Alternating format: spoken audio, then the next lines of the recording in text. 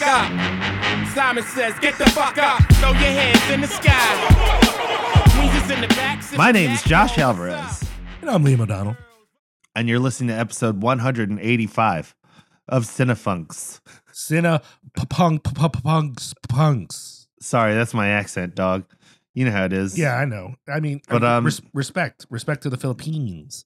The beleaguered episode 185. Yeah, we watched, I don't know about you, but I watched these movies so long ago. And luckily, they're memorable movies, so I feel cool. Yeah. But it was like, it's, hey, y'all, I'm not going to do the thing we always do where I just, apologize. Yeah. But I will say, in this case, part of the reason is that I got COVID. So that's going to be my early cue on my whack when it comes to whacking on track is the whole fam got COVID. We've been trying hard to avoid it, but, it happened.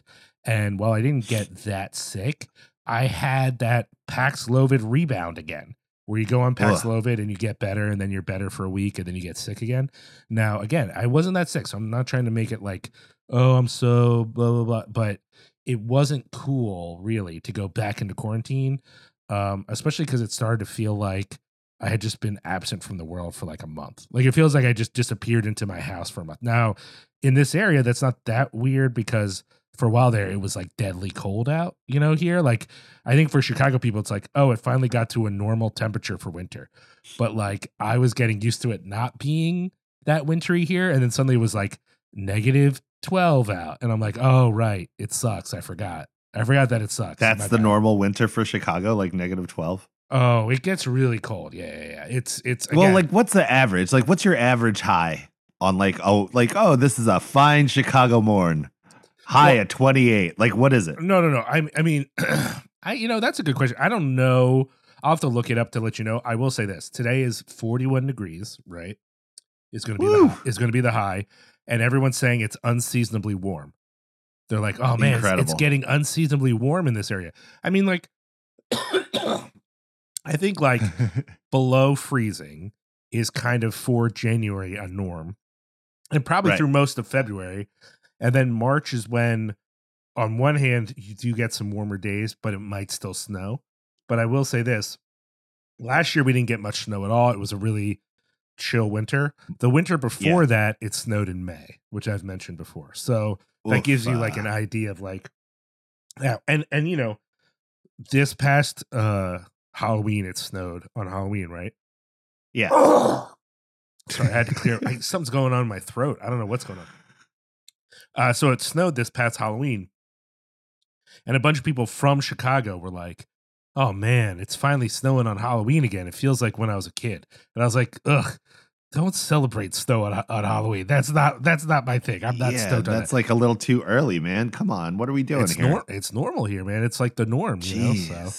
So hard style. I don't think we got a chance to talk about it, but one of the things I watched recently that I really loved was the new season of Fargo. And that's set way north of it's like North Dakota and Minnesota and whatever. But on that show, that's set part of it's set around Halloween, and so you see all these kids walking around in these things, and there's snow everywhere. There's like snow all over the ground and stuff. And I was like, oh right, that's also a place where snow on Halloween is like you're supposed to see it and be like, oh, there's snow. It's probably around Halloween. And then when it is Halloween on the show, no one says like the exact date till they start talking about Halloween. You're just supposed to know like, oh, that makes sense. And I wonder how many people watching that show were like, why is there fucking snow if it's Halloween? It's like, yeah, that's normal in this, granted, in this region. They're a little further north than us, but I think Chicago gets it, as we've said before, harder because of the lake. So I think if you're further south in Illinois, it's a little less insane. But up here, that lake effect happened. That's a real thing. That's not just a name for hardcore bands from Erie, PA. Lake effect is a thing that happens for real. So anyway, sorry to talk so much about the weather, guys, but between the weather and COVID, I feel like I'm just kind of emerging from my cave and facing life for real. Right. Well, I'm glad that you're out of your cave. Yeah. I mean, the downside is I got to shower now regularly. So word. That's a thing, Who do you want to thank for this episode before we get started, Liam? For this stinky episode, of course, all the folks on Patreon. For those of you who don't know, I started this experiment on Patreon where I'm doing a solo show. I'm just talking. and it's I don't know if it's going to continue to exist because it's very awkward, Josh. I don't actually like it, but I'm out of the practice of writing, right? And I find talking a lot easier than writing. And so I thought, well, this would be a good way to like explore things and see, sort of get things out. I'm getting positive feedback so far from people on Patreon about it, but Nice. I don't know if it's going to continue. And the whole point of the experiment is that if it goes well enough on Patreon, then maybe I'll make it like a real show. But also, I don't know, like every episode has been different as to the sorts of things. Like when I say the sorts of things I'm talking about, I don't mean topic wise. I mean like vibe. Like the vibe of every episode has been different. Like I don't know what I'm doing, right? It's all just experimentation right now. So who knows if it's going to continue, but there's that. Me and Josh at some point are going to do a lunch with Liam. That'll be up there. And for those of you who like that music thing I did with Adriana, The Exchange, I'm supposed to do one with Michael Veers over at the Shameless Picture Show. We gave each other playlists to do an episode, but I haven't had time to do it because, as I said, COVID. So there's stuff going up there. So thank you to all the people on Patreon. Go ahead, guys, check out Patreon. I promise there's probably something on there you're going to like. That's my promise to you, that probably there's something on there you're gonna like. So check it out, patreon.com/Cinepunx. We also have like these sponsors, Josh. Who's the first sponsor we want to talk about? Funny you should mention, Liam. We have a beautiful sponsor in the fine people at LVAC, the Lehigh Valley Apparel Creations. Our homeboy Chris Reject, who I will never besmirch the good name of because I leave that to Liam, is a wonderful human being and one of my favorite people in the world. I mean, that's a reach, but okay.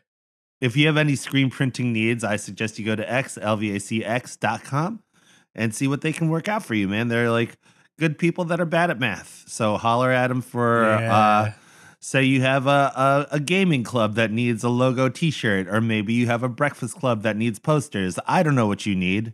Listen, man, I'm not here to judge. I'm just saying that that's what you need. The good people at Lehigh Valley Apparel Creations got you. I want to mention real quick, they also have a Patreon because they're moving to a new building. They had a spot in South Bethlehem, I think, or Fountain Hill area, somewhere around there. And they don't own the building that they're in right now. They're renting.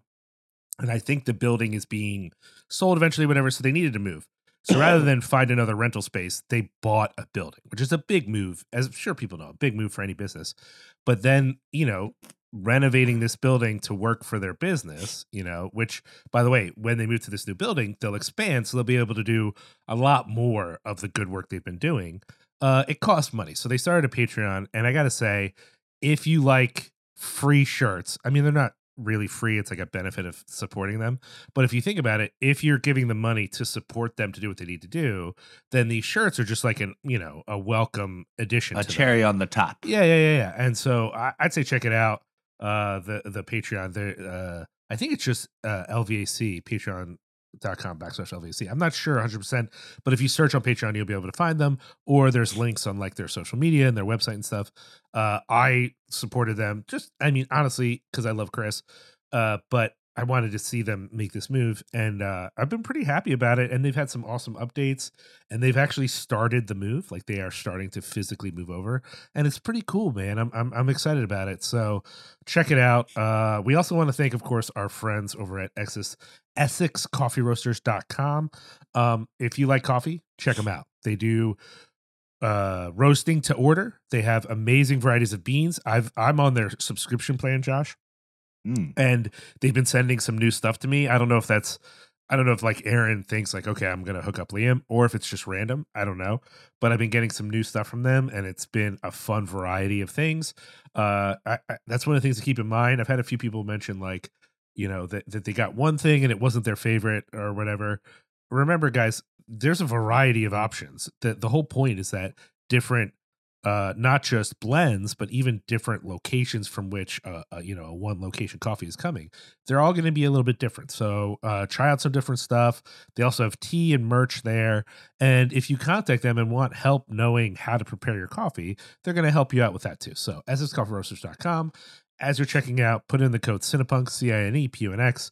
You're going to get 10% off your order, which is kind of like, just do that. You know what I mean? Like, even if you're only going to do it one time, Do it, man. Come on, get that 10% off. We'd appreciate it. And of course, this episode was made sounding awesome by our friend Sharky over at Mechanical Shark Media. Check him out. And really, we just do that to say thank you. He doesn't really need us to promote what he's doing. It's just we want to make sure everyone knows that every episode, the only reason it's listenable, Worth listening to. yeah, is him. He does all this work, and we can't stop thanking him for that. I also want to mention we haven't done anything new for a while because Justin's a bit stressed at the moment, but soon we will have new stuff over at roughcutfanclub.com. I will say I got out all the orders for the Vengeance. Yeah, the Vengeance double. Boy. Those are all in the mail, so that means the extras from that will be online soon, and people were asking about that.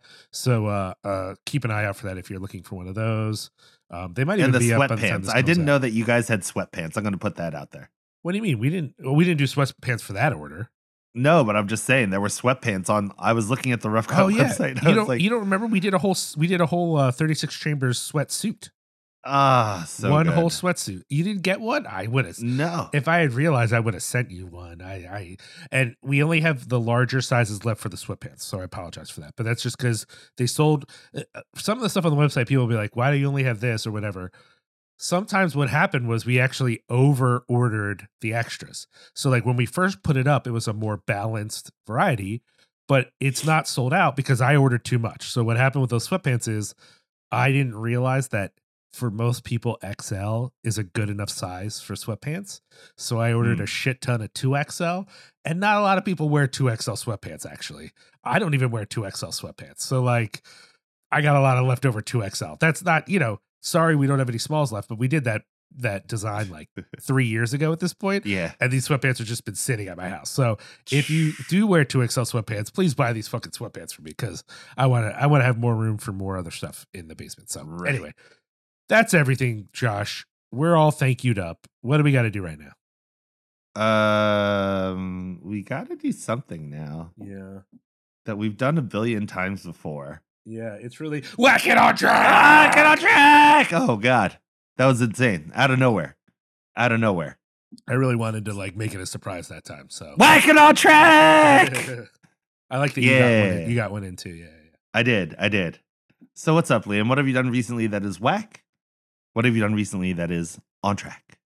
It's funny because my feeling was having had the COVID that I was like, I'm not going to have shit to talk about. But the reality is we recorded so fucking long ago that a lot of stuff actually has happened since we last recorded that I could talk about. And it's even hard, honestly, to like choose like, okay, what's, of all this stuff that went down since we last recorded, what's really worth highlighting? What do I need to like focus on? Whatever. I will say when it comes to like going to things, I haven't gone to that much stuff. And that's just a reality of not just being sick, but also being busy. So like, it was like, I was really, had a lot of stuff going on with family, and like Maeve was off school for 2 weeks, which was pretty significant. Yeah. That's a lot of time. Yeah. And then we got sick, and then I was getting ready for her birthday party. Luckily her birthday party happened right between my rebound. It was like, I got healthy for a week and I spent that whole week getting ready for her birthday party. We had the birthday party. I had one day after the birthday party, I felt okay. And then that Monday after the Saturday birthday party, I got sick again. And it was like, okay, well, I really just got this one window to make her birthday fun. And then I had to go back into quarantine. Brutal. Yeah. It was a little rough. So, that's kind of whack. On track. I'm going to focus on movies. I forgot to write down any of the music. There's been a lot of like smaller releases out recently that I thought were pretty good. But I forgot to write any of them down, Josh. So I don't. It's okay, Liam. It's okay. Good to go. I listen to them when you send them to me, though. I will say that. I appreciate that. I will say I got to catch American Fiction, which I don't think I talked about here. Right? So good. You really liked it. I got to say, I really liked it too. I understand. I think there's some folks who went into the movie, right, expecting a lot more satire than they got. Right. So I think there's a little pushback from people who are like, I don't know, it's more of it's got more family stuff going on. Personally, I think the family stuff also functions as satire in its own way, because that's where the intercommunity conversation happens, right? Let me back up and let people know. For those of you who don't know what American Fiction's about, what's his name? Jeffrey Wright, man. Yeah, Jeffrey Wright Big fan. He plays an author, black author who grew up relatively privileged, and he's from a family of doctors, but he's the only PhD. They're all his father and his brother and sister are both medical doctors. He's the only one who went into academia, and I think in a way he takes that really seriously, partly because he feels a little inferior to them because they're doctors and they make a ton of money, and he's just, you know, a professor. So he's taking this very seriously, and he's also a novelist, and his novels have not really shaken the world up, right? They do okay, but he's not famous or anything. And so he's in this position where his mom is dealing with dementia and they have to put her in a home, and it's going to be really expensive. And he's feeling really frustrated because a bunch of a novel has come out that he thinks is stupid. He hasn't read it, but from afar he thinks is stupid and really capitalizing on stereotypes of African Americans, right? And the author of that book, played by Issa Rae, is sort of out there in the world, right? Now, this might sound kind of old school to folks, and I think that is one of the critiques that kind of holds up, Josh, is that this is based on a book that was written in like 2000, right? And the person who wrote this book was thinking about, so I forget the name of the book, but the movie, you know, that movie like Precious, based on a novel by Sapphire, that book is what inspired this book. And if you love that book and you're like, wait, he's dunking on that book, in the movie, it's pretty clear that while the appetite people have for this book is maybe fucked up because white people like black suffering, in the movie, it's pretty clear that the author is not the villain, the way that like he thinks she is from afar. So like, don't be worried about it. But the movie is not just about what he decides to do, which is he writes a fake book because he's drunk and he's angry and he's frustrated. And then when the fake book takes off, he doesn't ruin the illusion because he needs the money, right? And that's sort of the premise. But it's so much more about his life. It's not about the joke of, I wrote this book and it's not who I am, right? By the way, the book is called My Pathology. Pathology. Yeah. With the F. Oh my God. And then he changes it to fuck you because he's hoping that this whole thing will go away, and it does not go away. That doesn't mean anything. It's so good. Or it's not even fuck you. It's just fuck. It's just fuck. Yeah. So good. So anyways, I thought it was great too. I think I also went in thinking it was going to be a little bit more, I don't know. More Boots Riley than it was? Yeah. Oh my God. That's exactly what it is. I thought it was going to be a little more Boots Riley, and it's more personal. It's more emotional, but it's no less good for that. I think it's really great. I will say, what's the name of the actor in it who was on Sterling K. Brown? Yeah, Sterling K. Brown. A lot of people losing their minds over his performance. I think it's an overreaction. Not that he's bad, but it's like, just because Sterling K. Brown is loud in the movie, I really think Jeffrey Wright and the woman who plays his sister, whose name I always forget, who's on Blackish. What is her name? I can't remember her name. I think their performances are so much more nuanced and interesting. Even the woman who becomes his love interest, all those performances to me take a lot more. Whereas I don't think Sterling K. Brown, not that the role is bad, but it's like he's just memorable in the movie because he has so many sort of like wild things going on. But I don't think it's like just so charismatic. Yeah. That when he plays this conflicted gay black man, it really is speaking to a deeper nuance of what that perception is, I think. I don't know. I can't comment on it. I will say I don't think everyone is pleased about his performance, Josh. I get it. I mean, for example, my man Bowen Yang, who weirdly got rid of his letterbox, but before he did, his only review of the movie was, now I know that I don't need every straight man to play gay. And I was like, oh no, that's not a great review. I mean, granted, he still gave it 4 stars, but still. For me, I like the performance, but I do think it's weird that it's getting more attention than the other performances in the movie, which I think, I'm still of the mindset that like, an over-the-top performance is great, but sometimes subtle is way harder and way more interesting. And I think this is a good reminder that Jeffrey Wright should have been a fucking leading man for the last 20 years. And the fact Jeffrey Wright's incredible. I think he's so good. And I think he's amazing in this movie. But he hasn't had a leading role for at least a decade. And it's like, why? Like, what the fuck is going on? Like, he's so the closest good. we got was the Wes Anderson movies. Was The French Dispatch, and he doesn't really have a big part in Asteroid City, but I liked him a lot in The French Yeah. Dispatch. I just think he has the charisma to be a leading man, and I just think people need to give him more roles because he's amazing in this. Anyways, I don't want to go on and on about American Fiction, but I did really like it. I'm glad that you recommended it to me because I mean, I probably would have made an effort to see it anyway, but I think your endorsement kind of pushed me to like go out of my way to see it. I also saw Rotting in the Sun. Did you see this? I did not. What is that? It's the person who did.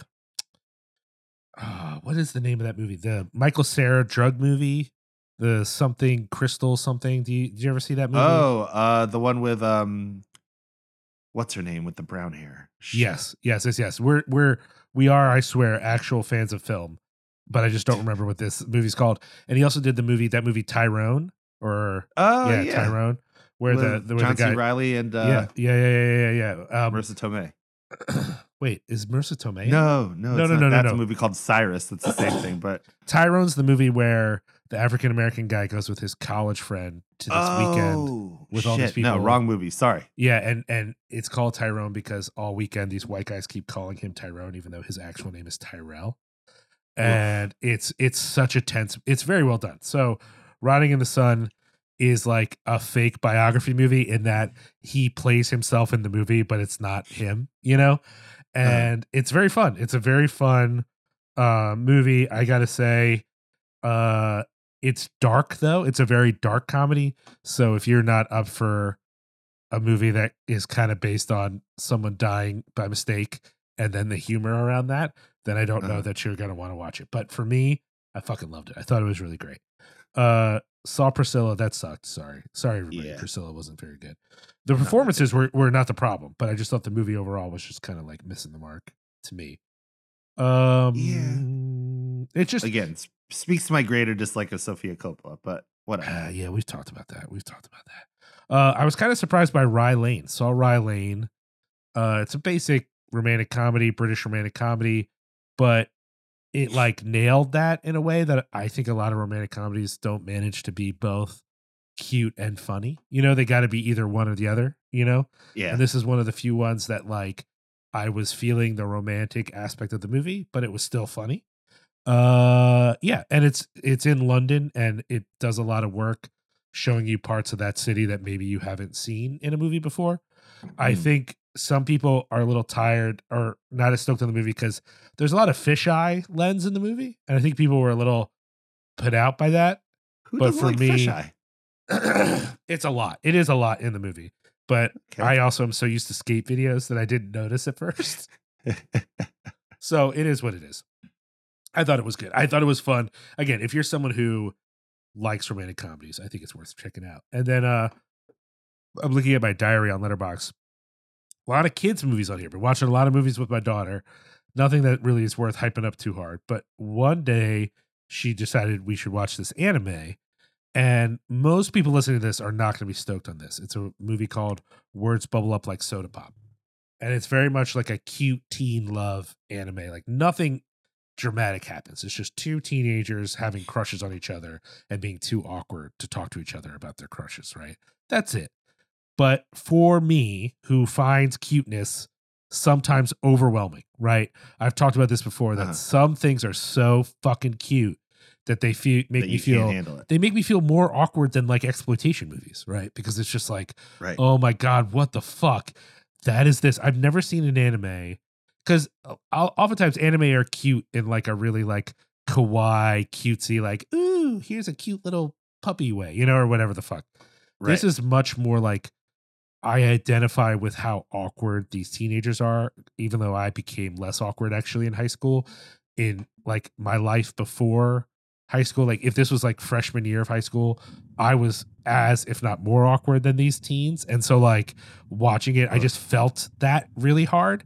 And it's the first thing aimed more at an older audience that I've watched with Maeve, and she liked. A lot of times things that are more for like tweens or teens, she just finds it boring. She's like not into it, and she fucking loved this, man. She was sold on it. It also made her squirm. There were a couple times where she covered her head with a blanket because it was so awkward, but that didn't make her not want to watch. It made her that much more invested. And ultimately, it's really beautiful animation. So like if you're someone who wants awkward teen story and some of the most beautiful animation I've seen in the last few years, yo, check it out. I think it's really really good. If you're someone who me saying awkward teen anime makes you think that's the worst shit ever, this is not gonna. This is the ultimate. This is the ultimate of that, right? So avoid. But I really liked it, and it's got me excited to watch more anime with her that is not like. Because so far we've only watched Studio Ghibli films, which is great. No hate on that at all. But that's the only anime she's sort of been exposed to, except for a couple of TV shows here and there. So maybe I'll try to find some more like cute stuff to watch with her, and hopefully it'll be good, and I'll like it too. But you never know. I might hate it. Who knows? Anyways, what's going on with you, buddy? Man, so much. I mean, so since the last time we had spoken, there has been a lot of stuff going on in the great city of Philadelphia. Couple things I want to highlight. We had the tattoo convention, the Villain Arts Tattoo Convention 2 weeks ago, or a week ago. And as I work in the tattoo removal industry, I was there for the entire weekend. And let me tell you, man, it was a lot, Liam. Like, your boy was on. You know what I'm saying? Like, so what we were supposed to do was we're supposed to be zapping tatties all weekend. And on setup day, which is like, the convention goes Friday, Saturday, Sunday. But I had to be there Thursday for setup and all that stuff.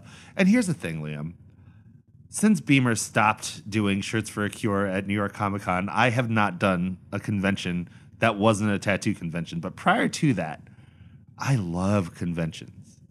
I don't know if that's a thing that listeners know on good old Cinepunx, but I love a convention in particular. I really love working conventions, and I love goofing off at conventions. Because I don't know if you know, Liam, one of my favorite things in this world is fun. I love fun. I'm well aware of that. And you have a general geekiness. So while there probably are conventions that are outside your vibe, most conventions you're going to see at least one or two things that you like, as well as obviously one or two things to make fun of. And the combo of both, I think, is right up here. If you can go somewhere and both geek out and make fun of people, that's like, I mean, not to their faces, obviously, but like see things and be like, oh, that's silly or that's fun. Yeah. That's like the best combination ever. And my favorite thing, as you know, because we vended before together, is I love stacking the deck with homies from other parts of my life and then just having them sit behind a table with me at a convention setting and just wiling out. So, but the other part is that I've learned a lot of tricks, Liam. I've learned a lot of tricks working New York Comic Con, like just how to sneak all of the things in there that make like bad kids like thrilled, right? So like I get to use those tricks for these conventions now, and tattoo convention's the only thing I got. That's it. I got nothing left right now, which is fine. I'm not mad at it. I'm just happy to still be in the game in some capacity, so whatever. But yeah, man, this tattoo convention was off the chains because like our laser broke, so we weren't able to like do the work that we were hoping to do, which was we're trying to laser as many people this weekend as possible. But then the end result was that the powers that be were like, well, we just need you to engage people then, so you got to walk around this convention floor and talk to all the tattooers at this convention. Which is like, yo, dog, you're just asking me to have fun at this point. So I did. Yeah. So me and like a bunch of coworkers, we just took to the floors and we were just like talking to all the convention people. And I love it. I really do. I took a picture with a wolf. There was a wolf there and they were taking pictures. So I took one. And then there was a dude who I had met at the tattoo convention last year. And I had purchased a belt from him because I was in need of a belt, and he was selling hand-tooled like leather goods, And I don't know if you know, Liam, since I've been on the Wegovy and all this other stuff, I've lost weight. And so that very belt that I had purchased from this gentleman, I had to bring back to him because he was back at this convention, and I had to get more holes put in it. So, and when I walked up on the dude, I was like, hey, man. And he's like, oh, shit, Josh, which is funny because I only met him at the other convention, so I don't know this dude. And that he remembered my name is pretty good. But he was like, you're looking good, man. And I was like, dude, I brought my belt back. I need to put more holes in it. And he's like, holy shit, this is awesome. So he took the belt and he shaved it down and put extra holes in it. And then I was like, yo, how much, dog? And he was just like, don't even worry about it. Just a job well done. I was like, what? Thank you, man. So then I bought a wallet because I didn't want to feel like I was just taking advantage of the dude. You know what I'm saying? Yeah. But it's just this kind of story at these kinds of conventions. You know what I mean? Like a bunch of people who I only see at this convention are there, plus a bunch of people that are like old friends from other parts of the country that are in town just to work the Philadelphia convention. It's good to see them again. So it just feels like an entire like pseudo homecoming, if you will. Sure. And it was just really, really fun. But the other funny part is that even though I was working Thursday, Friday, Saturday, and Sunday, I did have things to do that required me leaving early on Friday and Saturday. So Friday night was our annual male banquet, which I don't know if people know, but I belong to a group of breakfasters that we meet every other Sunday. And it's the one time that we congregate without our wives and our children, and we just drink coffee and eat eggs and talk shit. And then once a year, we do a thing called male banquet where we like gather up and, you know, we bring the families and we have a dinner. So we did that at the pub this year, and it was awesome. We asked for a reservation for 18. Love the pub. Dude, reservation for 18. They're like, no problem. And then they're like, do you need a name? And we asked if they wanted a name, and they said no. So we just made a reservation for 18 without giving a name, and the table was ready. So that was a good time. And then that was Friday night. And then Saturday night, I had to leave the convention early. Now, okay, peep this. We have our booth, right? We're sitting there. We're getting ready to like talk to tattooers and tattooees about removing their tattoos that they don't want. And the booth behind us was a gentleman from Gary, Indiana. And him and his team were selling like hand-painted like tattoo signs. You know what I mean? Like just the kind of signs that you see inside tattoo shops and stuff like this. Yeah. So on setup day, my man was wearing a Homefront shirt. And I'm talking like this dude's like he's older gentleman, like white hair and all this stuff, but he had a Homefront shirt on, and I was like, dude, you know they're playing on Saturday. And he was like, I got a ticket. They're my friends, but I don't know where the show is. And I was like, I got you, dog. So then Saturday night, he and I had left the convention at 8:00, and we went to the church to see Homefront. Fun. And it was fucking amazing. Yeah, that was so much so fun, good. dude. Did you see any of the other bands on the bill? I only managed to get there to see Breton Armée, which I also love. But I also love the Slads who opened, and Physique was playing too, right? That was the other band that got added. Oh, I thought Quarantine was on the show. Oh, no, that's it. Yeah. Quarantine. And they were awesome. But I only caught like a couple songs. And it was just a really, really fun gig. But like everybody was there. Now, I know Liam and I have seen Homefront together at least one time at Photo Club. And you've seen them one time before that too, Liam? In Gary, Indiana. There you go. That was their first show outside of Canada. I don't know if that's true. It was their first tour, but I think they had played one-offs in like New York and stuff. Ah. But that was their tour. They started their tour with Poison Ruin in Gary. And he made a little comment about like, we finally made it. We're playing in Gary. Thank God. And I was like, dude. What's funny about Gary is no one was offended. They all got it. Like, yeah, it's not exactly normal to start a tour here, but I think it was just they were playing in Chicago at a big like outdoor thing the next day, so they couldn't get a show in Chicago the night before. It would have been like a conflict, so it made sense for them to play in Gary, which is close enough that a bunch of Chicago people went to Gary to see them. I get it, dude. What are like the cultural makeups of these shows when you've seen them? Well, okay. When we saw not them, just ethnicity, I'm talking about like the people. No, there. scene stuff. Yeah. When we saw them, I'd say, and you tell me if I'm wrong, more of a punk audience than not, right? Like yes. there were a few normies there. Well, maybe not normies, but let's say mall level goths there. Which wasn't a big surprise. There were a couple of like people we know more from like hardcore than anything else, but mostly the crowd was like the sort of punk folks that you would expect to see at a Photo Club show. When I saw them in Gary, I think the crowd was really mixed, partly because of Poison Ruin. You know, Poison Ruin has like been played on NPR and shit. Like it's weird. Like I think that because I know some of the people in that band, and because I know that Relapse puts out weird shit, I still think of Poison Ruin as like a you know, dangly earring punk band. Yeah, I mean, it's hard because like they're definitely punk, but they do work in other weird shit. But at the show in Gary, there were a lot of aging metalheads, right? The kind of dudes that if they had like a polo and nice chinos on, you could see working a real job, but they had cargo shorts and a metal t-shirt on. So you're like, okay, this is like a metal guy who's like getting older. There were a bunch of skins there because also on the show was Lost Legion from Chicago, which is an oi band that's getting more popular. And so they brought out a bunch of skins, including some of the conservative military image gentlemen were there. There were some younger punks, but less than you would think, you know? And there were a chunk, I say a chunk, maybe like 5 or 6 total normies there who were really there for Poison Ruin because they had heard Poison Ruin on fucking NPR. Like one dude straight up told me his dad brought him because his dad was like, "Oh, I heard this ripping band that kind of mixes in Middle Ages shit into their music," and he played it for his son. So the dad's like 50-some, hearing this shit on NPR, played it for his kid who likes punk but more in like an accessible mainstream punk way, and heard Poison Ruin, was like, fuck, this is cool. And so he brought a couple of his friends and his dad, and they went to the show together, and they're all wearing like normal rock shirts, you know, like they had not been at this kind of show before.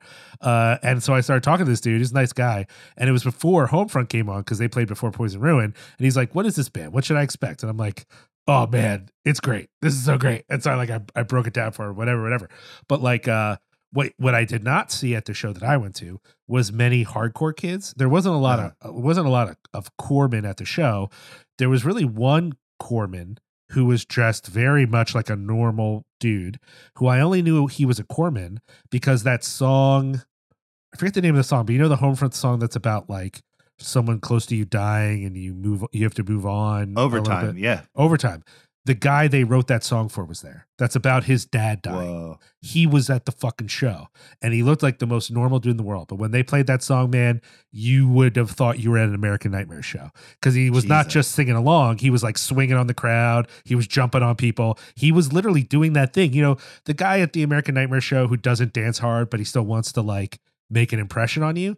That's what this guy was doing. And I was like, oh, that's the only corpsman really probably at the show, which he probably wasn't the only one, but he was the only one that I knew was like, had been to hardcore shows because his vibe was like, okay, you've seen some Youth Crew / American Nightmare ripoff bands and you're doing that, which like nobody was mad at. Even like the more older, because there were some older skin dudes there. They didn't mind. They just were excited that he was excited, right? It was just like, cool, that's fun. That guy's into it. Song's about his dad. Makes sense. And then, like I said, the rest of it was just sort of whatever, you know? Well, I will say that this crowd was like strictly divided. And it was like a lot of leather spiky punks. Sure. And like skin. And then there was like a bunch of normie norms. And which again, not mad at, but the look of terror on their faces as they herded into the basement of the church was really funny. And it was like one of those things where like, has Homefront for the most part been hyped on anything where all these normies know about the band? I have no idea. Because no normies were there for any of the skin bands or punk bands that were playing. They only came in for Homefront. And like, it was weird, man, because it was like okay. So like the majority of the, like, imagine what a Homefront show at the church is like in 2024. It's all of like our elder West Philly punks coming out. Mostly and like older that are now people. Yeah, like parents and stuff, which is cool. Like I saw a bunch of friends that are in my age group, you know, whatever, like that I grew up going to shows with. And it was fun, right? It was cool. I got to chill out with Dan Gross. I know there were some like 30-something hardcore dudes there because I saw clips on Instagram, but it wasn't like a lot. Like 3 or 4 people I know were there. Yeah. But all their clips were from the back of the room. So they were clearly not like up front trying to get in the mix, you know? Right, exactly that. Like it was a bunch of like the elder people in the back that are like us standing with like a bunch of normies. And then like, it's just funny because then it was all like leather punks, right? And like, there's a bunch of young people there, which respect, you know what I mean? Yeah, like totally, that's awesome. Totally, yeah. Like Paige was there and my heart filled with such joy when I saw her because oh yeah, you guys she sent me that picture. I was so happy to see y'all hanging out. It was so funny because she was at the tattoo convention and she came by our booth and I was like out, you know, walking around doing the thing.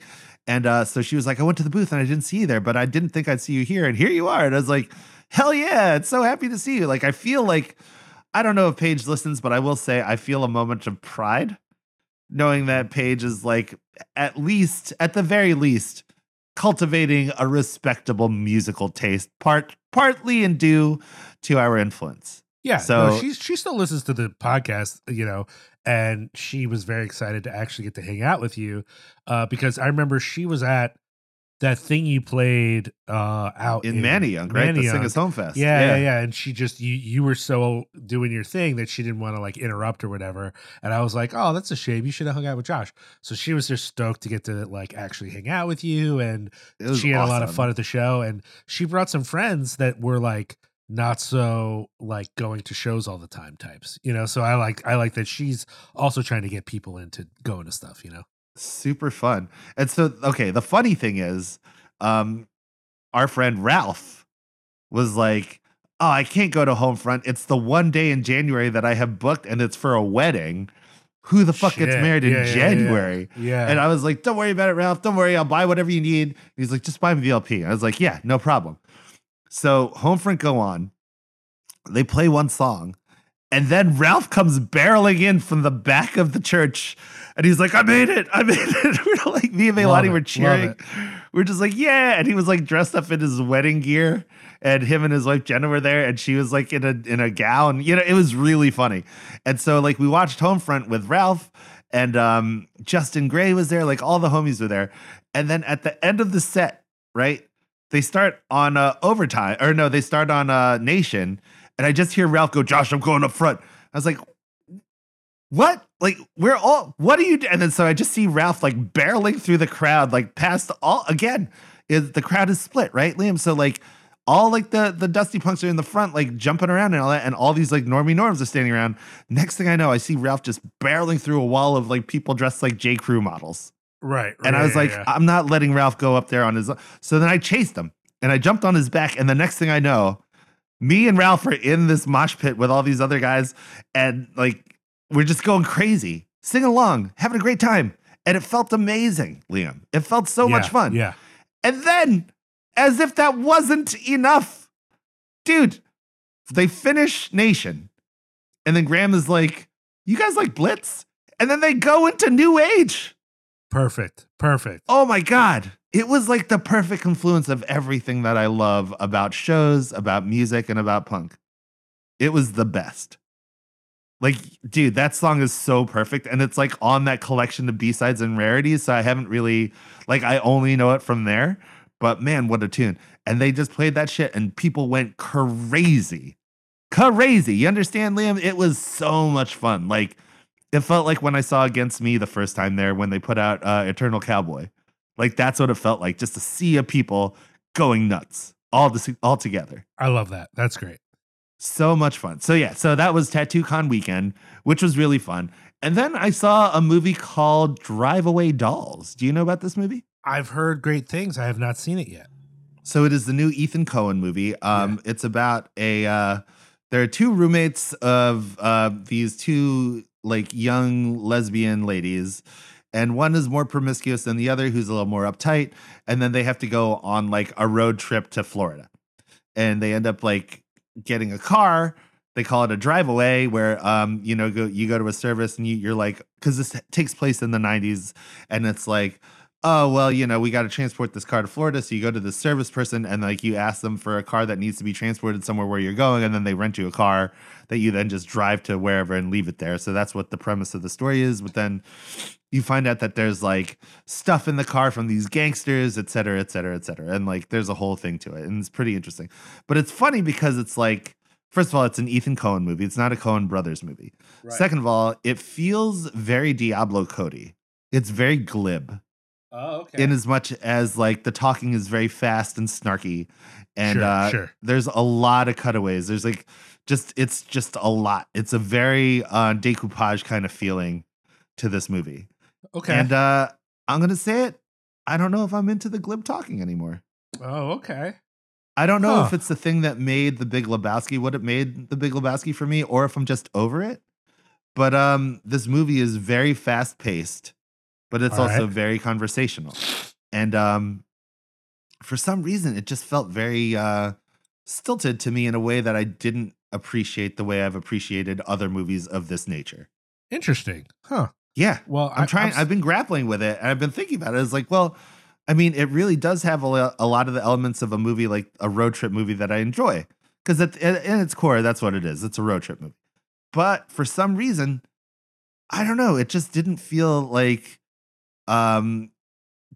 just whimsically coherent to me. Okay. All right. Huh. I still want to check it out, but I'll check it out still. I mean, mind. it's definitely worth watching. It looks really good. Adriana just posted in the chat today that that if you order tickets in advance from AMC, you get a little free poster with your tickets. Nice. So FYI for people who really want to see it. But yeah, I I'm stoked on it, but I could see where maybe the dialogue style is, going to be weird or whatever. That's not a surprise, but we'll see. What's funny is that Miley Cyrus is in it and uncredited. Very weird. Okay. Yeah. That's cool. Yeah. Good, okay. Good, I mean, good whatever, but it's just a weird thing is all, Yeah. But yeah, so that's what I've done lately. That is on track mostly. And then whack is just general illness and whatever. Yeah, totally. All right. Well, we're going to take a quick break. I guess we never said what we're talking about this episode. Hey, we're doing a Godzilla double, partly inspired by Godzilla -1, which we both really liked and has, as of recently broken all these records. I think it's like the number 3 movie this year or something like that. Like money wise or what did I see? No. It's the number 3 movie foreign film of all time. Wow. Revenue wise in the US, competing with, of course, Crouching Tiger, Hidden Dragon, and something else. I forget what the number 2 is, but that's pretty good for a $15 million Godzilla movie. It's crazy. So we decided to watch some Godzilla movies because we realized, though we both have a lot of affection for Godzilla, there's a lot of Godzilla movies we haven't seen. So we're jumping into 2. We're doing Godzilla versus Hedorah and Godzilla versus Destroyah. Super fun times. After the break, we're going to get into it with everyone's favorite big lizard. We'll be right back.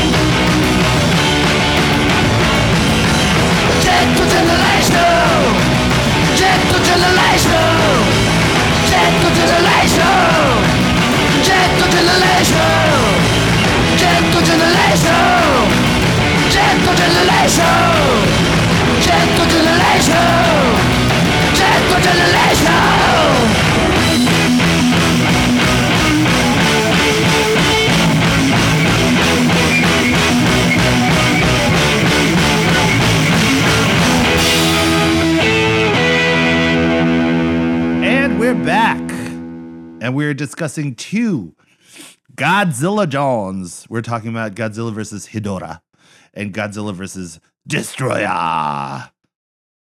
So yeah, I hadn't seen these movies before you told me that this is what we're watching. Yeah, I mean, we had a general idea together to do Godzilla, and then you were like, go ahead and pick whatever. See what you want to do. So I picked Godzilla versus Hedorah because I thought I had seen it, and then when I was looking at the thing, I'm like, oh no, I know what this is about, but I've never actually seen it, so I will pick this one. And then we were originally just going to do one, and I was talking to a friend who was like, one of my favorites is Godzilla versus Destroyah, or any of those sort of I guess most of them were in the 80s, some were in the 90s, but that sort of era of later Godzilla stuff. He's like, a lot of those are underrated. They're really great. So I thought, well, Destroyah is the one that seems to have some of the highest ratings on Letterboxd. So let's at least check that one out. So I just added it on so that we had both those.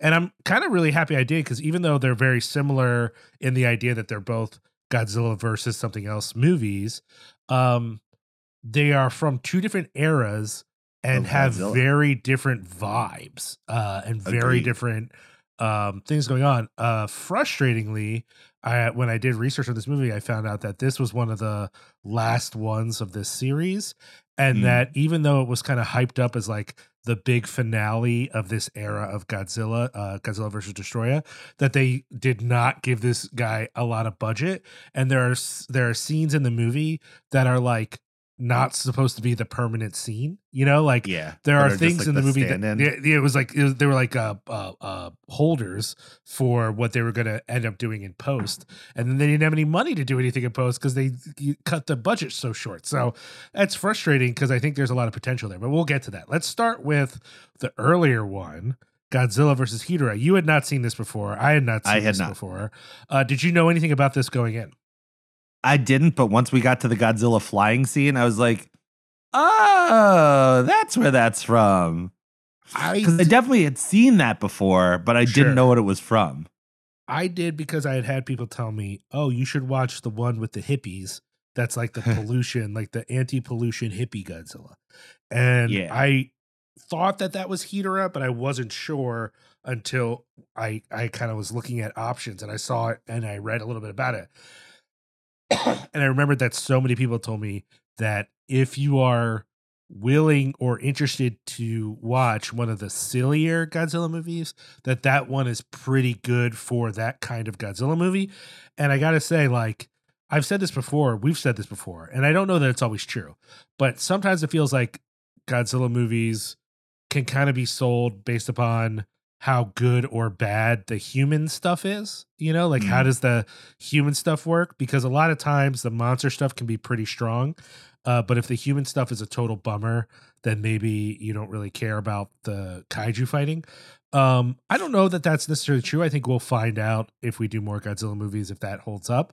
But I will say, for this movie, it's a fun combo. I like Hedorah as a monster, but I really liked seeing all this weird hippie shit. Like, it is, when I say, guys, that there's like hippie shit in this movie, it's very much a movie that is somehow both pro-environment, but also unsure about the youth who are arguing for it's like the youth are right about the environment, but they're wrong about everything else, right? Like, it really makes them look like crazy people.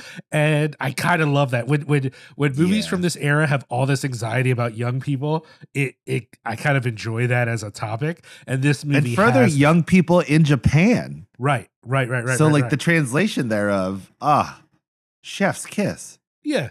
That these folks at the Go-Go Club are the same folks that would like organize a protest. It's like, oh yeah, probably, I guess, but maybe not. I don't know. Like, that whole vibe, and there's like fun Japanese like psychedelic music and psychedelic visuals. Let's not forget. Exactly. And my favorite of that sort of aspect, that if people haven't seen this, I definitely want to highlight, these weird animated interludes, where we get little goofy 70s animation, very much like of that cartoons. Era. Yeah. Sort of fun, in a humorous way, highlighting what's going on with Hedorah. So we should maybe explain a little bit. Josh, tell the folks a little bit about like this particular monster and how that works into this movie, this Godzilla movie specifically.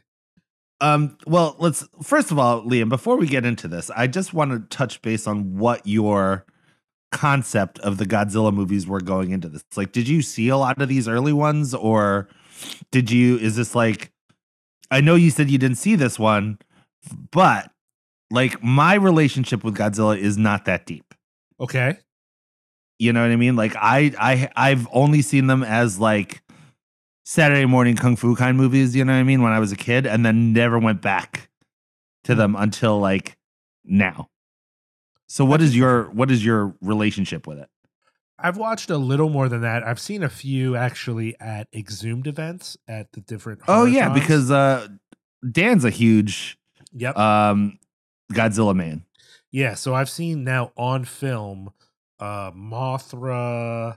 I think they did Godzilla versus Mothra. I think they did Rodan one year. I'm kind of foggy on which ones I saw on film. I feel like those are the ones that everyone's seen, right? Yeah, they did War of the Gargantuas, which on film. Which I remember that. And I've seen Frankenstein Conquers the World, which is technically, it feels outside that, but it really was part of that sort of larger world, because that script was originally going to be Frankenstein versus Godzilla, I think.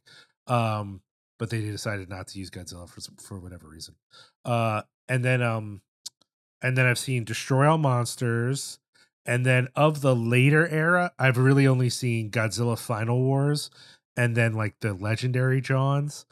I might have seen, I'm not 100% sure, but I think back in the day I saw Godzilla 2000. Oh yeah, I remember that. Yeah. But I don't know that I've seen Godzilla. There's a Godzilla from 1986, I think, or 82. I forget which year. No, I think it's 86. But basically there's a Godzilla that starts off this later era, the Heisei, I think it's like Heisei era.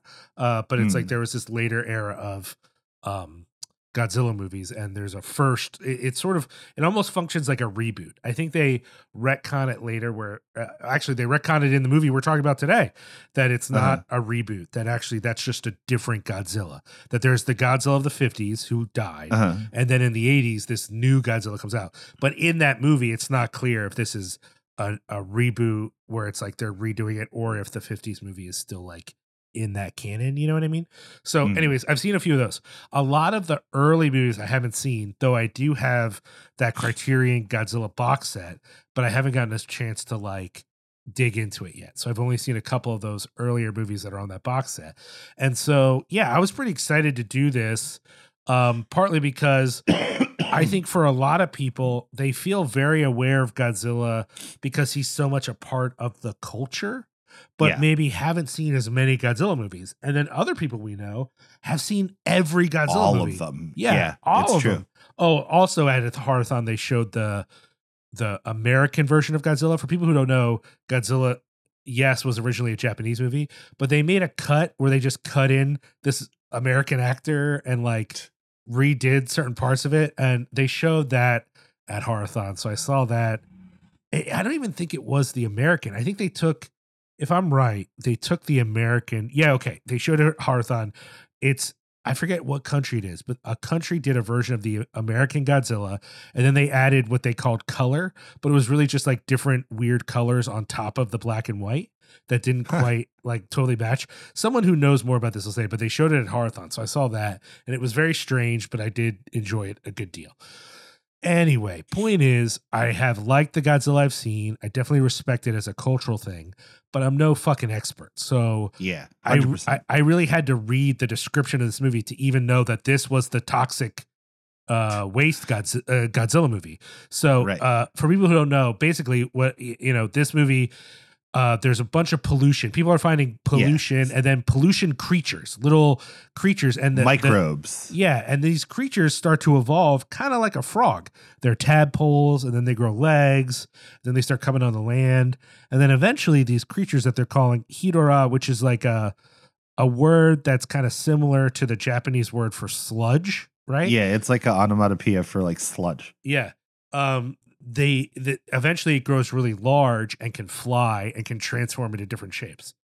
And so like, you get the idea that it's feeding on the smog, and like, okay, so basically in Godzilla versus Hedorah, a meteorite has landed on Earth with a microbe on it that feeds on toxic waste. Right.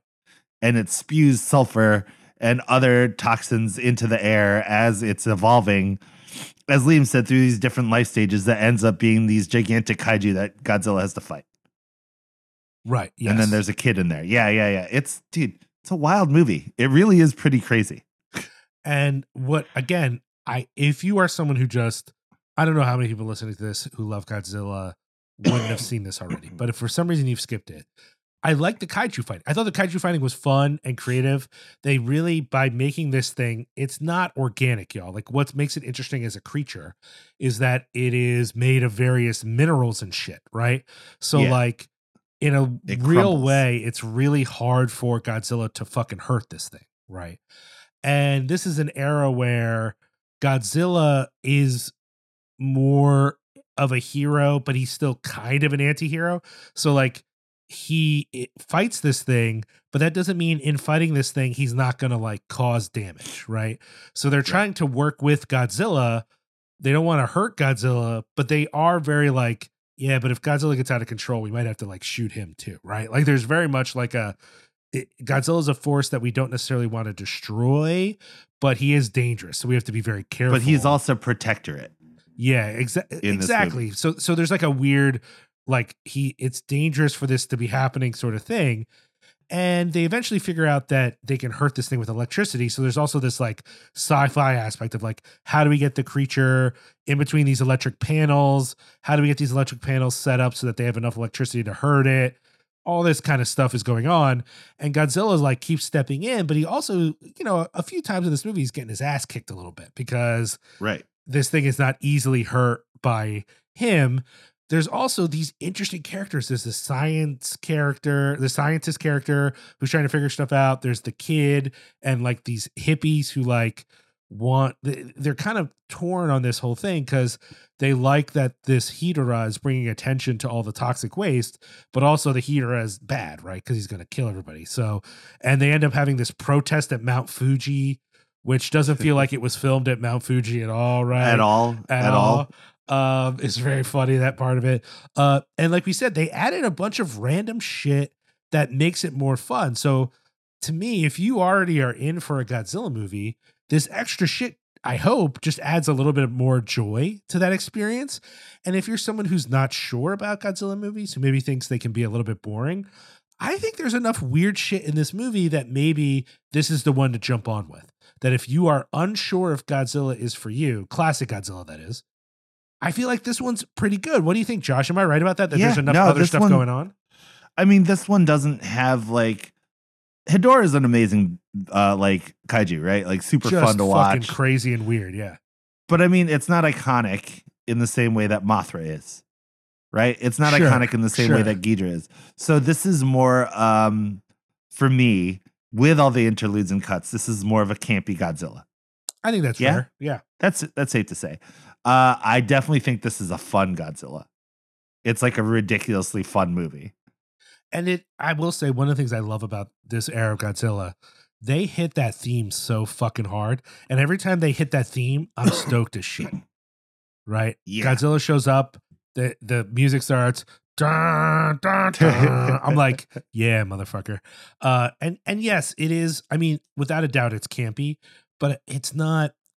I mean, again, I haven't seen a ton of them, but a couple of the Godzilla movies I've seen, I remember feeling like they could be boring at times, especially like the human interactions. Because two people in a rubber suit fighting, for the most part, that's fun, right? It's hard for that to really be boring unless you shoot it really shitty. But the stuff in between the kaiju fights is maybe hard, depending on what it is.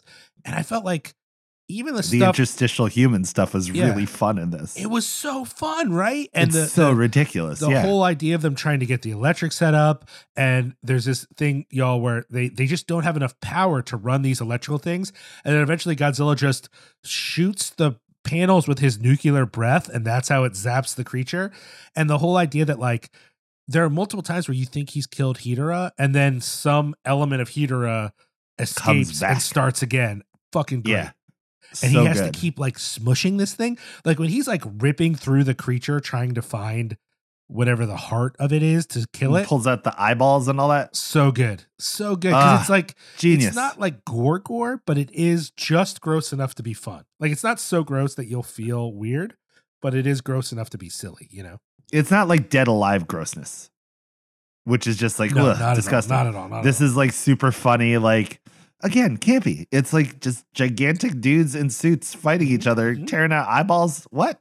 Like, that's a thing? And one of the things it gets back to is the idea that there's a message to Godzilla movies, right? Between the first Godzilla, which does, I think, without a doubt, deal with anxieties about nuclear weapons and militarism and war. And a lot of people have really thought of it as one of the more effective genre movies when it comes to acknowledging war and, you know, man's inhumanity to man, all that kind of thematic stuff.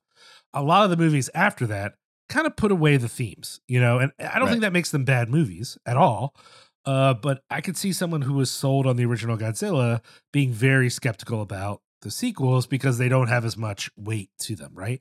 And while this movie is still silly, it at least gets back to the idea that there's a point here, right? Yeah, there's still some gravitas to like what you're looking at, right? Like there's still some essence of reality there. It made me think, honestly, of a lot of Miyazaki or Studio Ghibli movies. Like, you know, the DNA of this is in Pompoko or not Spirited Away, Princess Mononoke, or any movie that deals with part of the reality of like humanity, which is that we tend to pollute or destroy, you know, nature around us. And it's like really difficult to imagine a world where we don't do that. That just seems to be part of who we are. And this movie just unashamedly says, we created this shit and Godzilla's dealing with it, right?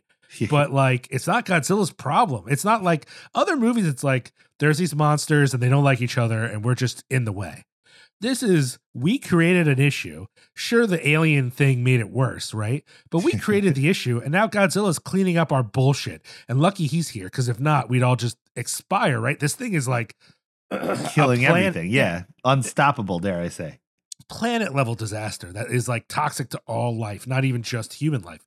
And so like, fuck, man. Like, luckily, Godzilla is a territorial asshole who's like, who the fuck is this? They got to get out of here, you know? Yeah, and that's get really out what my it is. Tokyo, son. Yeah. I mean, I do want to be clear. It's not, he does not have compassion for us, though it does seem like he has a weird relationship with that little kid, but it's not a huge part of the movie, luckily, because I think that would have made it a little too campy for me. But it is more like, he just sees this monster and he's like, yo, fuck this. And he's just going for it. Dude, get the fuck off my territory. I like that vibe. I like that vibe a good deal. But he's not a villain. He's not a monster in the way that some movies make it out to be. But yeah, man, I don't know. It's very fun. I thought the effects were weirdly effective. You know what I mean? Like that they worked to a good degree while still being that classic kind of campy Godzilla stuff.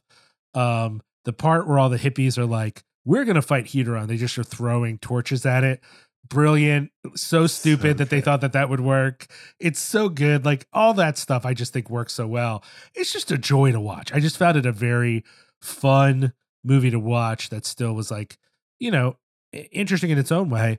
And, you know, we've said this about other more serious movies, a little depressing because like, it's not like this movie is of an era, but now of course we don't worry about pollution anymore.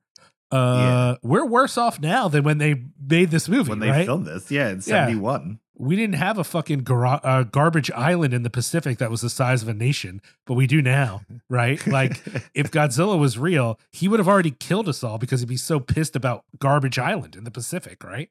Like, fuck, man. Like, it's just crazy that we are watching this going, oh, how quaint. They think this is a problem that one day we might stop. Oops. They're bad. Like if Hedorah landed on Earth now, he would have killed Godzilla. Just saying. Yeah, he'd have so much pollution to feed off of that Godzilla wouldn't have a chance. Yeah, agreed. Fucking nuts. Nor Fucking humanity nuts. would have a chance. So yeah, I gotta say, if you're someone who you saw we were doing Godzilla movies, you're kind of like, I don't know about that, but you listened anyway. I'd recommend starting here, honestly, which really you should start with the first one. Like that's really the classic. But if you're worried about these more silly fun Godzillas, this was really strong. I thought it was really strong. It really held me the whole time and I liked it. And it really got me excited to watch more Godzilla movies, which I'm definitely going to do, you know. Agreed. Side note, I watched this with my daughter, Maeve, and she mostly enjoyed it. She was a little skeptical of it, it's not like her favorite thing to watch, but she mostly enjoyed it. So that's a thumbs up, I think, too. Right. I gave it a thumbs up as well. Again, my depth of knowledge of Godzilla from this era is not that deep. But as a movie, as a standalone, just to watch, I loved it. I had a great time with this one, and it's super fun. Plus, Asian kids. What are you going to do? Not like that? That shit's dope. Yeah, I agree. I mean, I also think that, like, if someone's worried about, like, continuity, I think Godzilla movies are not you know what I mean? Like, and I don't even know that. And again, other experts will let us know because they've watched more of these. I don't know that continuity is always a good thing. I think a one-off Godzilla movie could be just as good as one that's connected to other Godzilla movies. You know what I mean? Like, just because there's a through line doesn't make it good. So, yeah, check this one out. Which actually leads us to Godzilla versus Destroyah. Sure. Let's go there. Which does have a continuity line in there, in that the Birth Island mythos is in there. Yep. Which 100%. Is like an island in the Pacific that houses Godzilla and baby Godzilla, right? Like Godzilla Kid. Now, in this movie, I will say Godzilla Jr., which they actually do at times call him Little Godzilla or Godzilla Jr., is more grown up. He's actually like an actual Godzilla and not like a weird little jumping thing like he is in some of those other movies from the earlier era. Yeah. But it is his kid, whereas this Godzilla, like the adult Godzilla. So let's back this up. This is in the, I don't remember what year. What year is this movie from, Josh? Do you have it? I believe it's a 1980s movie. 95. Holy shit. So 95. So the series gets like restarted in 86 or so. They do a lot of these movies, a bunch. But this movie was kind of the ending of this era, partly because they thought once the American movies came out that those movies would like take off and they were going to do like a trilogy of them, which did not happen because nobody likes that American Godzilla. The 90s one, not the later one. But this was sort of like the end of this era. So they did a lot of these movies. There's like Godzilla versus, King Ghidorah. There's all kinds of stuff. Check it out. And they were more updated. They used a little bit of computer stuff, but mostly it was still rubber suits, just with a little bit more effects going on. And this movie, it's, Godzilla's a known factor at this point, and he is not a hero, really. Even when he's fighting some other monster, people are bummed on Godzilla. And the big sort of inciting thing of this movie is that Godzilla, who's, if you don't know, is powered to some extent by nuclear energy. That's how he became Godzilla, was because of the H-bomb, right? Yeah. He's going critical. He's gonna melt down, and so he's all red. He's covered in all this crazy shit. He looks insane. The first time you see him coming out of the water, he's glowing red. Yeah, and so everybody's upset. And when he melts down, it's gonna be a world-ending event. It's not the end of Godzilla; it's the ending of everybody else. So they're kind of focused on that for a bit. So it takes them a while to notice there's this other fucking thing. And basically what this movie does, I thought that was interesting, is that it is directly connected to the original movie. So for people who haven't seen that first movie, this isn't really a spoiler because I think you would know it at this point, but basically a scientist invents a bomb that's like this anti-oxygen bomb, right? Yeah, it's called the Oxygen Destroyer. Yeah, and so it's going to destroy all the oxygen and thus in the water, thus killing not just the animals in the water, but Godzilla. So what happens in the movie is the guy who invents this thing realizes the technology is so fucked that he can't let anyone have it. He's going to blow it up himself to take out Godzilla and also kill himself so that there won't be any furtherance of this evil technology. Again, referencing nuclear weapons, right? There's a direct sort of connection there.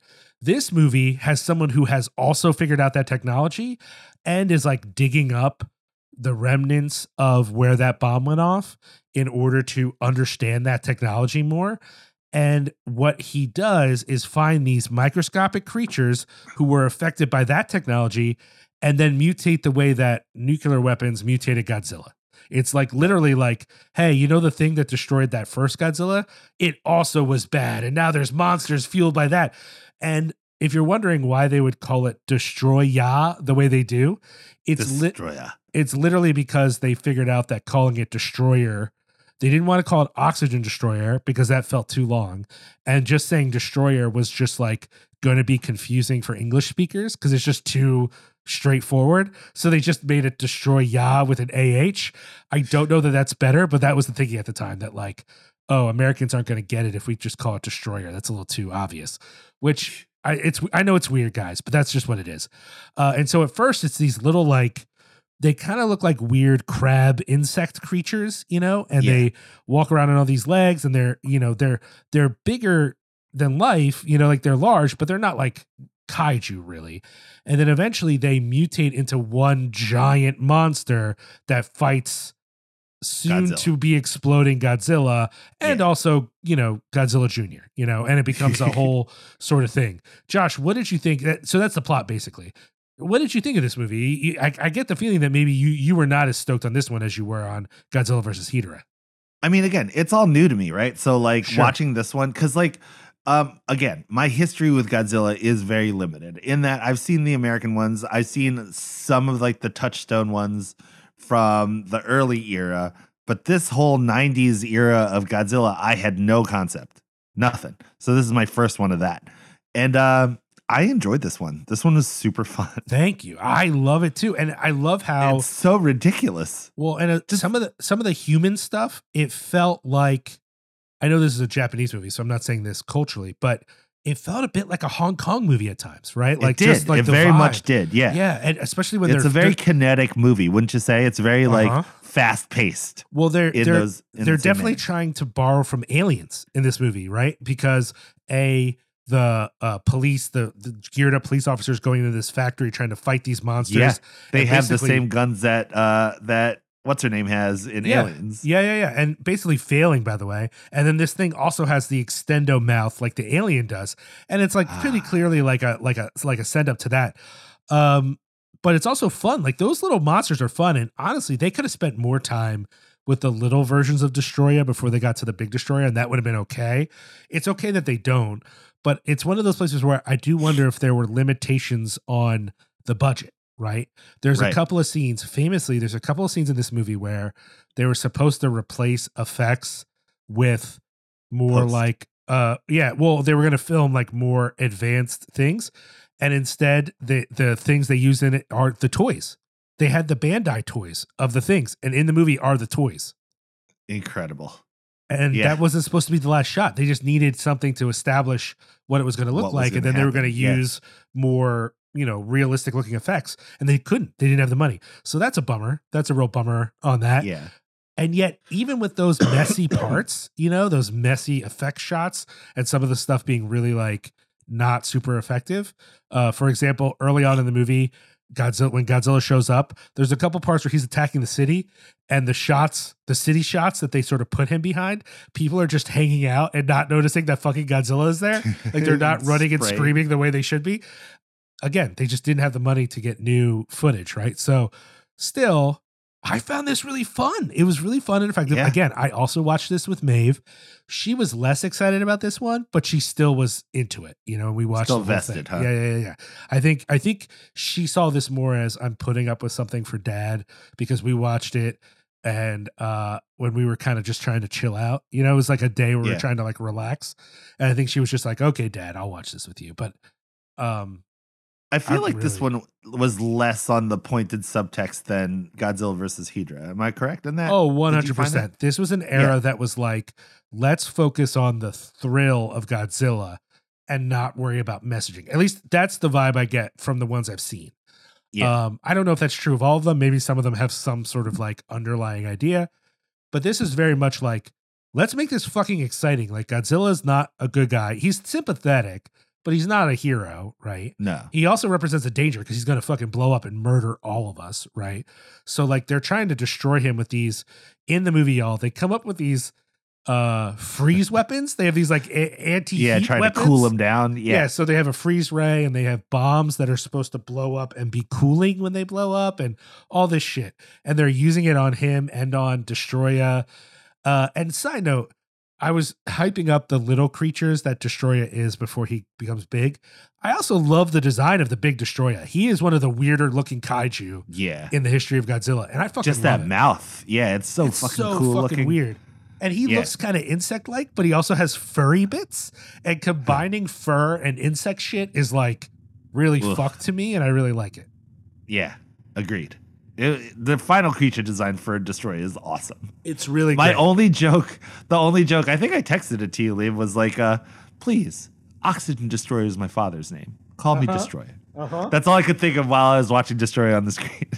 And I'm not gonna lie, like this symmetry of being like, oh, even the weapon we created to fight Godzilla also hurt the planet in such a way that now we have to deal with the ramifications of it, right? Because that's what Godzilla is. Godzilla is the ghost of this bomb that we blew up is now returned to destroy everything in a way. There's other ideas, there's other metaphors. Other subtext. That's part of that's a big whatever. one. Yeah.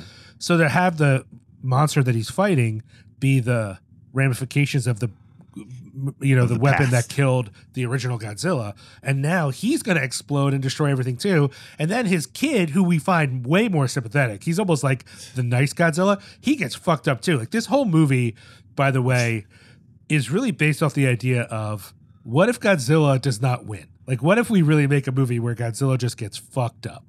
And like they do it, man. They like really own that. And I was really surprised at the kind of darkness of this movie where they're just like, he's not going to do okay, guys. Like this is going to be a real bummer. And I was into it. I thought it really worked, especially considering this was the end of this era of these kinds of Godzilla movies. And they thought they were going to move forward with a whole other thing. And they eventually do new Godzilla movies in the 2000s, which I think if we do this again, I'd love to include even some revisit of those 2000s movies. Yeah. Because I've only seen Godzilla Final Wars, which is like good and bad. Godzilla Final Wars, the Godzilla fights I think are fun. In between the Godzilla fights, they have these altered superhuman mutants that kung fu fight each other. Like it's very much like, have y'all seen The Matrix? Let's do that. And and it's very fucking weird. It's weird. That part is weird, but it's weird enough that I ended up finding it funny instead of stupid. But yeah, I think there are other Godzilla movies from that later era that'd be worth checking out as well. But what inspired this, I think, was watching Godzilla -1, which we both felt like really did some new exciting things.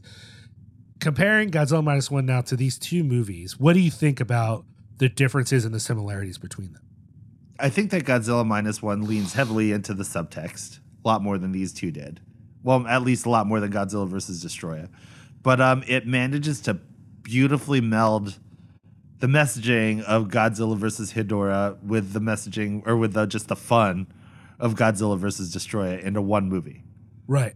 And Godzilla in Godzilla versus Destroyah, he is menacing. He's not in this case the worst case scenario, but they're not into him. They have a whole area of the government that is monitoring him. They're just monitoring Godzilla, trying to figure out what the fuck to do when he comes out. And the only reason they haven't tried to destroy him is, I get the feeling, because they've tried in the past and it hasn't worked out for them. So they're trying. They're just kind of like, they're trained to fight him if they have to, but they're not going to just hunt him down per se. And I kind of like that compared to Godzilla -1, which also, he's not the hero, right? He is the villain, and he's just a thing. Yeah, exactly. And I appreciate that aspect of it. Yeah. But because he is fighting this other creature, there's a little bit of that magic from Godzilla versus Hedorah, where you can't rooting help but pull for him a little more, even though if he blows up at any moment, he's going to destroy the whole goddamn planet. It's still kind of cool to see him fighting this other thing, and really you can't help but root. Or maybe some people just hate Godzilla Jr., but I was kind of rooting for Godzilla Jr., honestly. I was here for him. I was like, go ahead, Godzilla, young buck. Yeah. But I don't know. I still think that Godzilla -1 is the crowning achievement of the Godzilla oeuvre. I still think that's the greatest one, not counting the first one, of course. And I mean, I know that this is probably true for us because we're not deep Godzilla heads. I've seen a lot of people I know who are real experts. Haters? That didn't like it, man. They didn't like it. They felt like there were real problems with it. I don't want to get into. We've already talked about a lot of the problems, so I'm not going to spend time on that. Especially because when I spend too much time highlighting the complaints of other people, it comes across like those are my complaints. I really just want to respect the perspectives of people that I respect, but I'm not going to pretend that I didn't fucking enjoy the movie and I didn't go to the theater to see it in black and white. But when the black and white version shows up on our thing, you know what I mean? I'm definitely going to watch it. I'm going to watch it. I'm going to rewatch it. And I'm probably going to have fun with it. You know what I mean? Yeah, it's a good time. So I don't want to lift up those complaints in a way that makes it seem like they're my complaints. But I get it that like if you have more of a love maybe for this era of Godzilla or even one of the other eras, I wonder if there's something about Godzilla -1 that maybe rubs you the wrong way. But I do know people who love Godzilla, like are in love with Godzilla, who also liked Godzilla -1. So I think it's a hit or miss thing. I think for some people it really worked, and for some people it didn't. So, you know, it is what it is. To me, it worked. It's a lot of fun. But I do think, even though I might find that these other movies are not as good, it does make me excited to watch more Godzilla movies. I want to get into more Godzilla movies, Josh. I'm like excited about it. Yeah, I'm into it. I'm down to figure it out. You know what I mean? I'm down to see all eras. Because it's fun, man. That's the thing. I love it. It's super fun. I agree. Well, I don't know that there's more to say about Destroyah other than, you know, it really is a more modern version of the rubber suit thing. And there are some negatives to that. There are a couple of digital effects in the movie that probably didn't need to be there. Yeah, it don't quite work. Or if they did need to be there, they could have done them a little differently. And as I said, some of the practical effects are not as good as in other Godzilla movies because they weren't funded really the way they needed to be to finish off the effects well. But still, it's so fun. I don't give a fuck, right? Like, I just had fun with it the whole time. And partly that's like you, even if I haven't sat down as an adult and watched every Godzilla movie, I've watched parts of lots of Godzilla movies when I was a kid because they would play them on UHF or on later on cable. And so, like, I just enjoy that. And while I am fully expecting, as we continue our Godzilla journey later on, there are going to be movies that we don't like. That's just life. That's what it's going to be. Yeah. It's 75 years of Godzilla movies. Not all of them are going to be good, right? But I'm expecting some of them to be fucking awesome, and I'm really excited. Yeah, agreed. I'm excited to discover which ones resonate. Yeah. So I will say, if you are out there and you're thinking how to get involved, don't just Google list of Godzilla movies. Because I thought about doing that because a guy I'm, kind of friends with, more like internet friends with, though I've met him in real life, Scott Weinberg, he did a list a long time ago. And it was very interesting list, I thought, but I hadn't seen enough movies to judge it. So then I went to check it out when I was trying to decide about Godzilla movies for us, Josh. And now, because of Godzilla -1 and the legendary Godzilla movies, there's a million lists of, we ranked all the Godzilla movies. And it really feels like there's no guiding light because everyone's list is a little bit different and feels a little bit like maybe they're new to this too. And I just feel like if you are putting Godzilla -1 more in the middle of your list, then I don't know that I trust your take. I don't know. Maybe I'm being jerky about that, whatever. But I just found that all the lists, it almost feels like they were just trying to be different from each other, if that makes sense. Yeah. So I don't think that's helpful. I think you really just need to decide for yourself where to start and then just jump in and don't give up. If you hit one that's shitty, don't give up because you'll probably hit one that's pretty good. And even the bad ones I think are pretty fun. So who knows? I mean, it's Godzilla, man. Yeah. You know? All right. Well, I guess that's it for us, man. Hey, y'all. Thanks for listening. Thanks for hearing us geek out about Godzilla. And hopefully, if you have a favorite Godzilla movie that you think we need to check out, hit us up. We got the socials. Let us know. Email us. Get on the Discord. Hit us up on the Discord. Let's do a Godzilla discussion. As always, rate, review, and subscribe because it helps podcasters like ourselves get out there. And also just tell a friend, man. If you've enjoyed what you've listened to today, let somebody know. Maybe they'll listen. We can, all talk together one day. And thank you so much for listening. Thank you all. We'll talk to you soon. Adios. Smoke bomb. Do you like spooky movies? Hair-raising tales. Insightful criticism. Judgmental hot takes. Then you're going to love Horror Business, the horror podcast on the Cinepunx Podcast Network, dedicated to all things weird and spooky. My name is Lee O'Donnell. And I'm Justin Lohr. And every episode, we're going to tear apart your favorite and not-so-favorite horror movies to get to the bottom of what makes these movies great, or maybe not great. Whether it's The Beyond, Prince of Darkness, or Inseminoid, we dive in on a double feature every episode, and then we talk about it. Some of our insights are great, and sometimes we just complain. So if we have to suffer through it, so do you. Horror Business, available anywhere you find fine podcast product.